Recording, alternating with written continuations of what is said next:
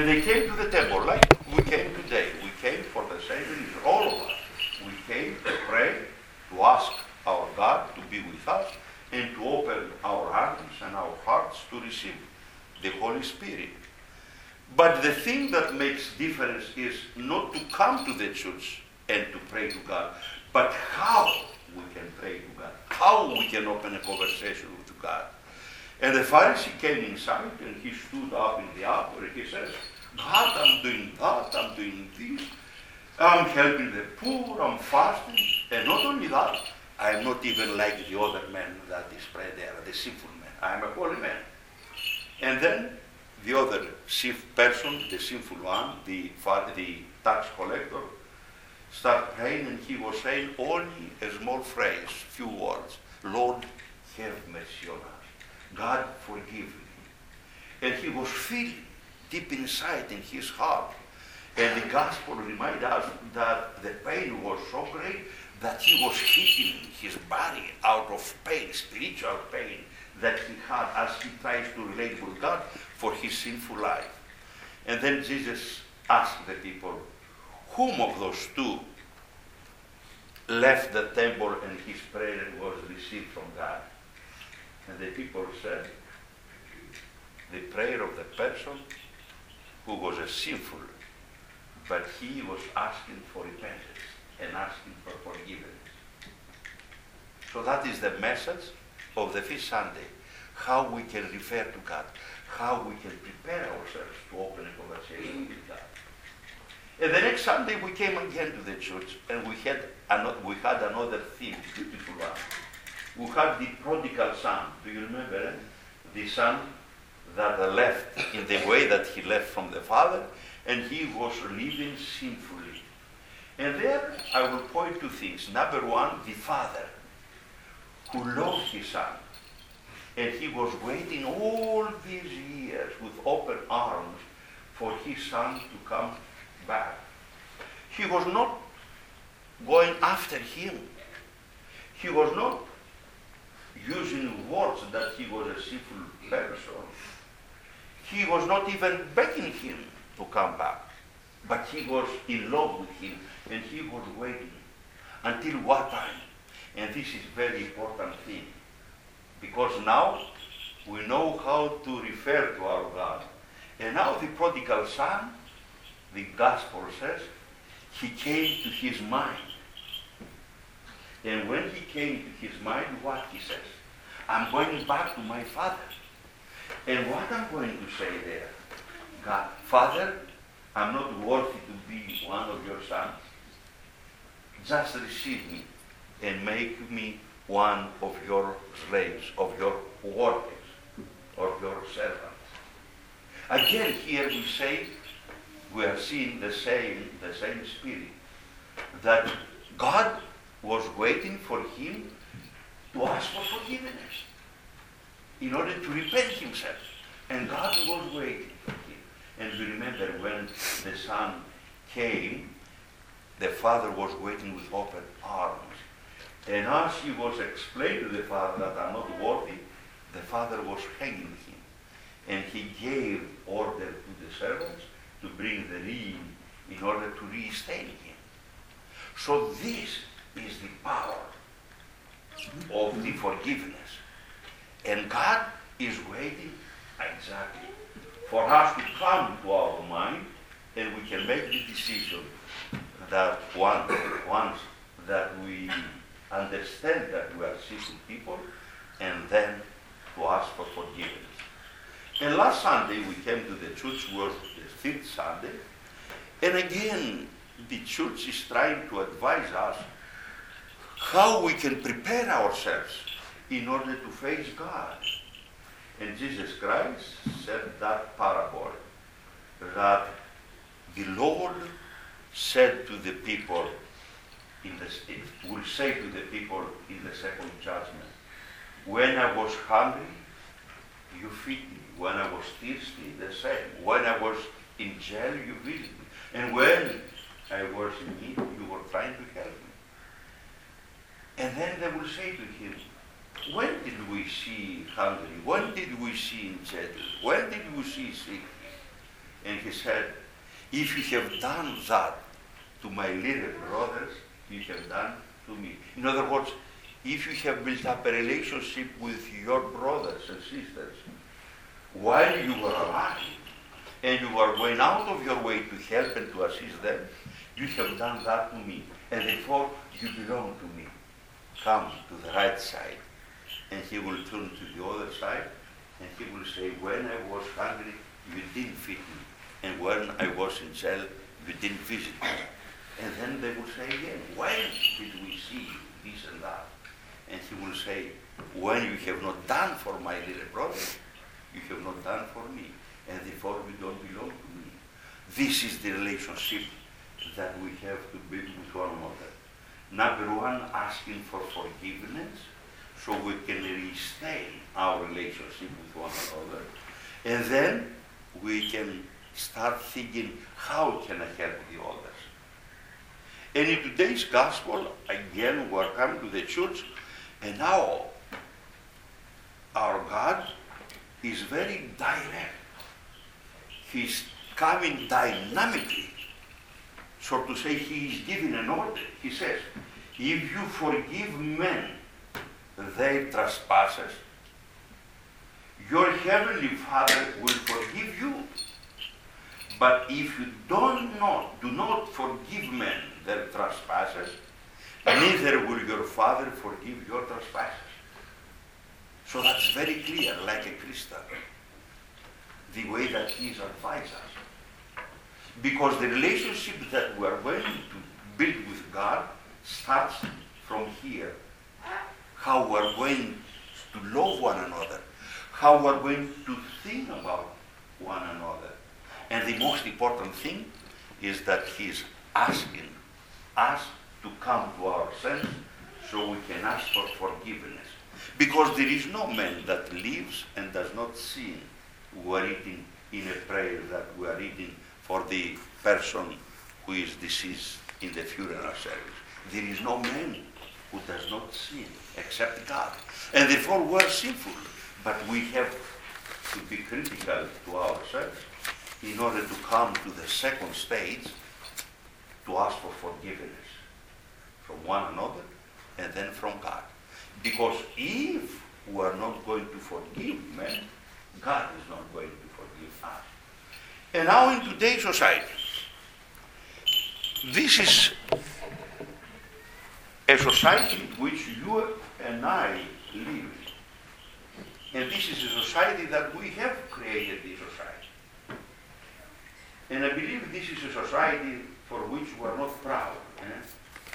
Because there is so much hatred, there is mistrust, there is a society that we are thinking about ourselves and not about the other human beings.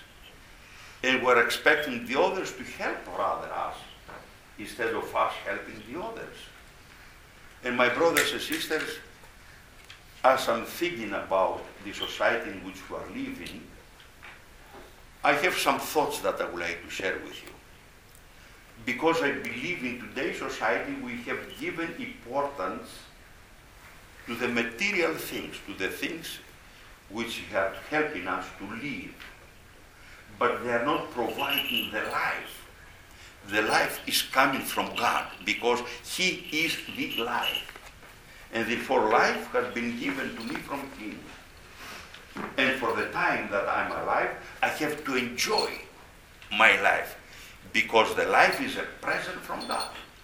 But how can I enjoy my life? The person, when he decides to enjoy the life, he has to find a way to be closer with the Creator, closer with the source that gives the life, because then really it is the joy. And there was a time, and that's a wonderful story, and we are reading the story in the first book of the Holy Bible that we call Genesis. And there we're reading that God created everything. And when he created everything, then he created man. And when he created man, he took the man and he told him, everything that I have created is yours. And you are going to be the king of this creation. But I don't want you to eat for that tree, the fruits of that tree. Because when you are going to eat, then we are going to split one from another. We are not going to be close from that moment. And the time is passing. God is visiting the paradise. He meets Adam and Eve, and they were pleased, they were happy. Until one day they ate of the fruit of the tree that they're supposed not to eat.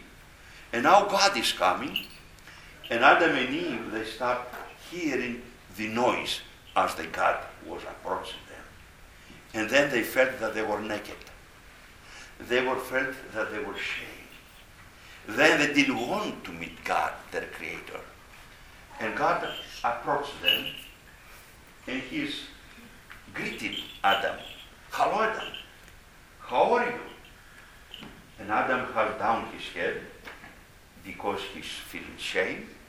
And then God is asking him, what has been happening to you? And you are not like the other times. And then Adam opens his mouth and he is starting cursing at the Creator. You gave me this woman. And this woman introduced me to the fruit of the tree that we supposed not to eat. Instead of asking for forgiveness, instead of apologizing, God constantly is giving us the opportunity. He is giving us a reason. He's giving the other human beings the needs that the others have and the needs that the society has. And instead of blaming ourselves and asking for forgiveness, what is happening? We are blaming the others. We are blaming the society that is so bad.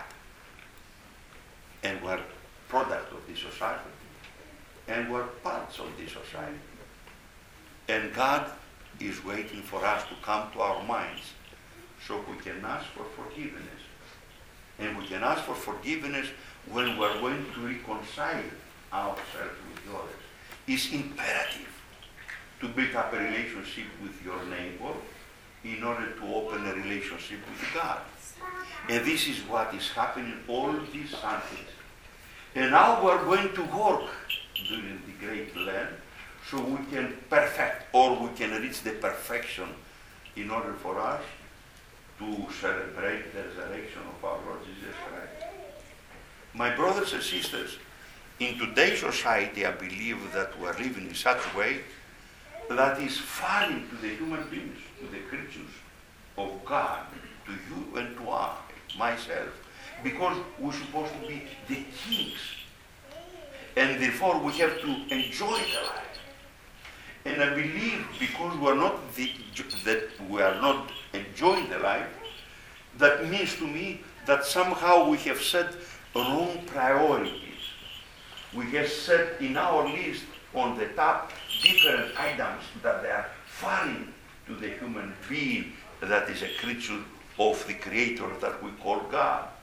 And these things that we have put in the priority, in the list, with a priority in our life, are material things.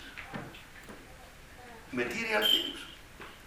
In today's society, we know that America owes money for it.